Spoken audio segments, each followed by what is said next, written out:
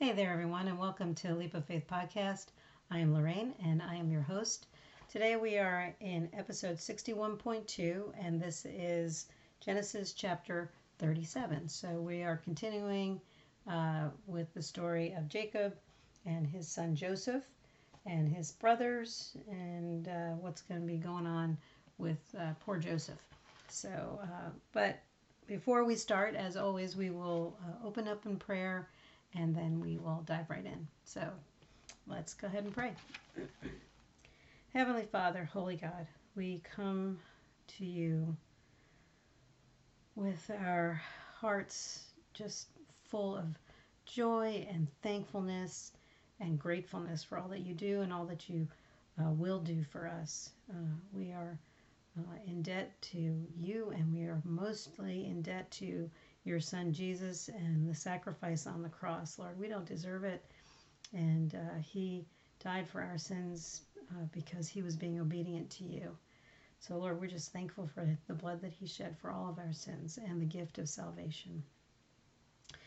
Lord, I ask for blessings over every person out there who's listening. I thank you for them for being here and listening or watching, whatever it is that they're able to do. And Lord, just put a covering over them. Whatever their needs are, I don't know what they are, but I know you know. And so I'm just thankful that you're all knowing and in charge of everything. So we are just in awe of everything that you are and everything that you do. So Lord, just watch over us, especially our families and our friends.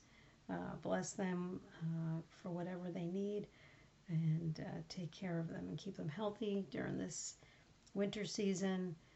There's lots of flu and all sorts of other stuff out there, so just bless them and keep them healthy. And Lord, just guide and direct us in this Bible study. Allow us to understand exactly what it is that you want us to understand. We invite you in, and we ask you to anoint this time in your word. Empty us of ourselves, clear our minds and clear our hearts, and just help us to focus on what the message is. Lord, take us where you want us to go. Let us meet the people you want us to meet. Let us say the words you want us to say, and keep us out of your way. In Jesus' name, amen. All right, so let's go ahead and start in with Joseph and his dreams. Chapter 37, episode 61.2. So Jacob settled again in the land of Canaan, where his father had lived as a foreigner. This is the account of Jacob and his family. When Joseph was 17 years old, he often tended his father's flocks. He worked for his half-brothers, the sons of his father's wives, Bilhah and Zilpah. But Joseph reported to his father some of the bad things his brothers were doing. Jacob loved Joseph more than any of his other children because Joseph had been born to him in his old age.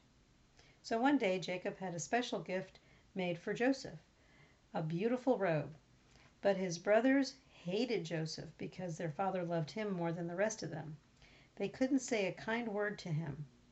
One night Joseph had a dream, and when he told his brothers about it, they hated him even more. Even more than ever. Listen to this dream, he said. We were out in the field tying up bundles of grain. Suddenly my bundle stood up and your bundles all gathered around and bowed low before mine. His brothers responded, So you think you will be our king, do you? Do you actually think you will reign over us? And they hated him all the more because of his dreams and the way he talked about them. So Joseph had another dream, and again he told his brothers about it. Listen, I have had another dream, he said. The sun, moon, and 11 stars bowed low before me. This time he told the dream to his father as well as to his brothers, but his father scolded him. What kind of dream is that? He asked. Will your mother and I and your brothers actually come and bow to the ground before you? But while his brothers were jealous of Joseph, his father wondered what the dreams meant. Soon after this, Joseph's brothers went to pasture their father's flocks at Shechem. When they had been gone for some time, Jacob said to Joseph, Your brothers are pasturing the sheep at Shechem. Get ready, and I will send you to them. I'm ready to go, Joseph replied. Go and see how your brothers and the flocks are getting along, Jacob said. Then come back and bring me a report. So Jacob sent him on his way, and Joseph traveled to Shechem from their home in the valley of Hebron. When he arrived there, a man from the area noticed him wandering around the countryside. What are you looking for? He asked. I'm looking for my brothers, Joseph replied. Do you know where they are pasturing their sheep? Yes, the man told him. They have moved on from here, but I heard them say, let's go on to Dothan. So Joseph followed his brothers to Dothan and found them there. Joseph sold into slavery. When Joseph's brothers saw him coming, they recognized him in the distance. As he approached, they made plans to kill him. Here comes the dreamer, they said. Come on, let's kill him and throw him into one of these cisterns. We can tell our father a wild animal has eaten him. Then we'll see what becomes of his dreams. But when Reuben heard of their scheme, he came to Joseph's rescue. Let's not kill him, he said. Why should we shed any blood?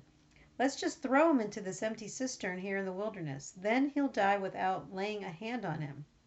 Reuben was secretly planning to rescue Joseph and return him to his father. So when Joseph arrived, his brothers ripped off the beautiful robe he was wearing. Then they grabbed him and threw him into the cistern. Now the cistern was empty. There was no water in it. Then, just as they were sitting down to eat, they looked up and saw a caravan of camels in the distance coming toward them. It was a group of Ishmaelite traders taking a load of gum, balm, aromatic resin from Gilead down to Egypt. Judah said to his brothers, what will we gain by killing our brother? We'd have to cover up the crime. Instead of hurting him, let's sell him to those Ishmaelite traders. After all, he is our brother, our own flesh and blood.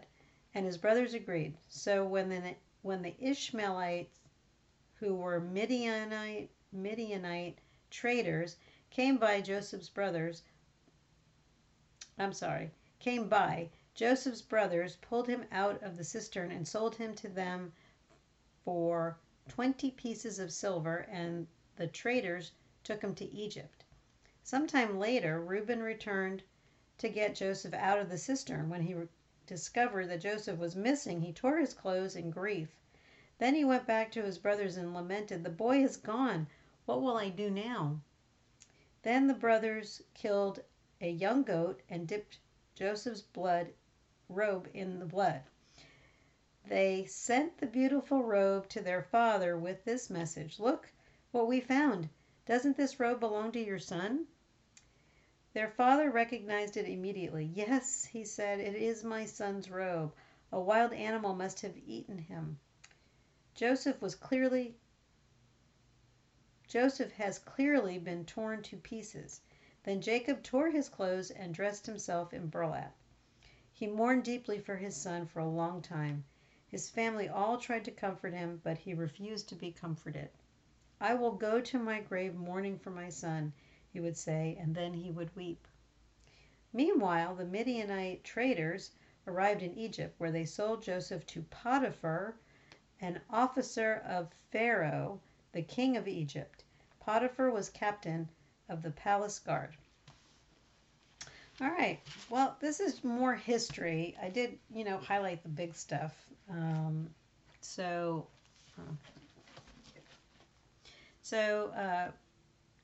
Jacob settled down in the land of Canaan, where his father had lived as a foreigner. And this is the account of Jacob and his family. And it talks about when Joseph was 17 years old, he worked for his half-brothers, but Joseph reported to his father some of the bad things his brothers were doing. So, his brothers thought of Joseph probably his little tattletale, telling on him. So they probably didn't like him at that point.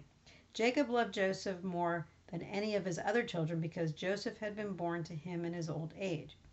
So one day Jacob had a special gift made for Joseph, a beautiful robe. So that's the coat of many colors. But his brothers hated him because their father loved him more, probably because he was a tattletale, and they couldn't say a kind word about him. So Joseph one night has a dream, and he starts to tell them about it in verse 7. We were out in the field tying up bundles of grain. Suddenly my bundle stood up, and your bundles all gathered around and bowed low before mine. His brothers responded, so you think you will be our king, do you? Which made them hate him even more. Then Joseph has another dream, and he says, listen, the sun, moon, and 11 stars bowed low before me. This time he told his father as well as his brother, but his father scolded him. What kind of dream is that? Will your mother and I and your brothers actually come and bow to the ground before you? But of course his father is wondering what the dream really means, because there's something to it. And then the brothers go out to pasture the flocks, and Joseph goes after them, and he has to go all the way to Dothan. And this is when they sell him into slavery. So as he approached his brothers, they recognized him in the distance, and they make a plan to kill him. But Reuben steps up and he says, let's not kill him. He's trying to rescue him. Why should we shed any blood? Let's just throw him into this empty cistern here in the wilderness. Then he'll die without our laying a hand on him. And Reuben, of course, is secretly planning to rescue Joseph and return him to his father. So when Joseph arrived, his brothers ripped off his beautiful robe he was wearing. They grabbed him and threw him into the cistern. And then we've got the group of Ishmaelite traders are coming in from Gilead down to Egypt. They're going down to Egypt. So the brothers say, what will we gain by killing our brothers? We'd have to cover up the crime. Instead of hurting him, let's sell him to those Ishmaelite traders. We'll get rid of him that way. So, he is our flesh and blood. I guess that's a good thing. So Joseph's brother pulled him out of the cistern and sold him to them for 20 pieces of silver, and the traders took him to Egypt. So that's the next chapter. So Reuben returned to get Joseph out of the cistern. When he discovered that Joseph was missing, he tore his clothes in grief and realizes the boy is gone. He's like, what am I going to do now? I can't return him. Then the brothers killed a young goat, dipped the robe in its blood.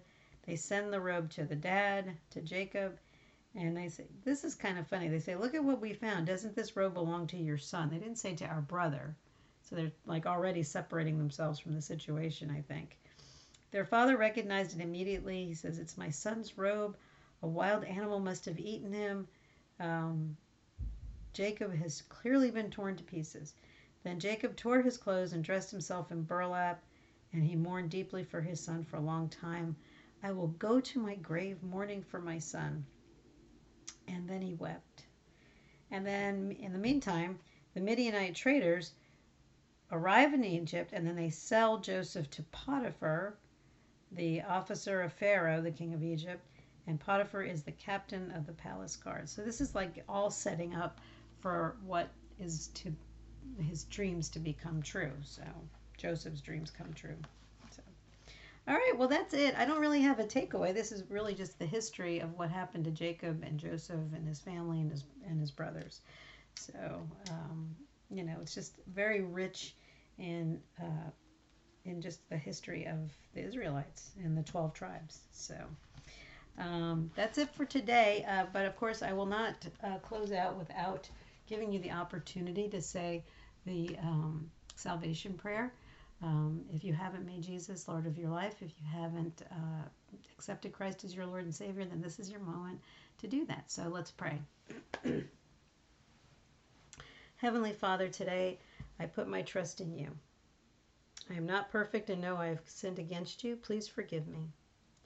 I thank you for the gift of your Son, his sacrifice on the cross. It's his perfect and spotless blood that covers all of my sins, past, present, and future. On this day, I accept him as my Lord and Savior into my heart and will live my life for him. Thank you for my salvation. In Jesus' name, amen. If you said that prayer for the first time, congratulations and welcome to the family of Christ. We strongly suggest that you get to a pastor, to a church, and they will help to navigate to the next step in your new life. So we also recommend that you write it your birthday, your new birthday in Christ, in your Bible on this day for this reading. That's the best way to keep track of it. At least that is for me. And start living your life for Christ, and get part of a ministry, volunteer, whatever it is that you feel that God is calling you to do. So that's it for today. I'm so glad that you were able to join me today. And again, as I always say, I don't know what time of day it is, morning, noon, or night, but I'm just glad that you were able to take out 15 minutes of your time of your day to read God's Word. So God bless you, and I will see you tomorrow. Take care.